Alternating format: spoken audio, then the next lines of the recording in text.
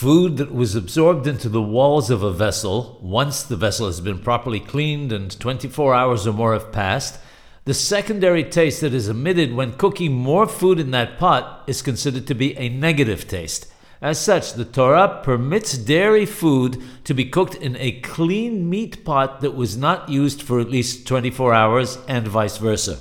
However, the rabbis forbade it.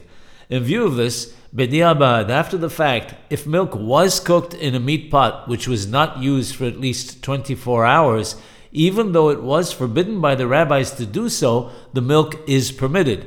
The pot, however, may not be used again for dairy or meat till it has been made kasher. The same applies to the lid of the pot. If a dairy lid, which had not been used for at least 24 hours, was used to cover a pot of meat, the lid may not be used again till it has been made kasher. It should be noted that once the pot or the lid have been made kasher, they may be designated for either meat or dairy use, irrespective of what they were used for previously.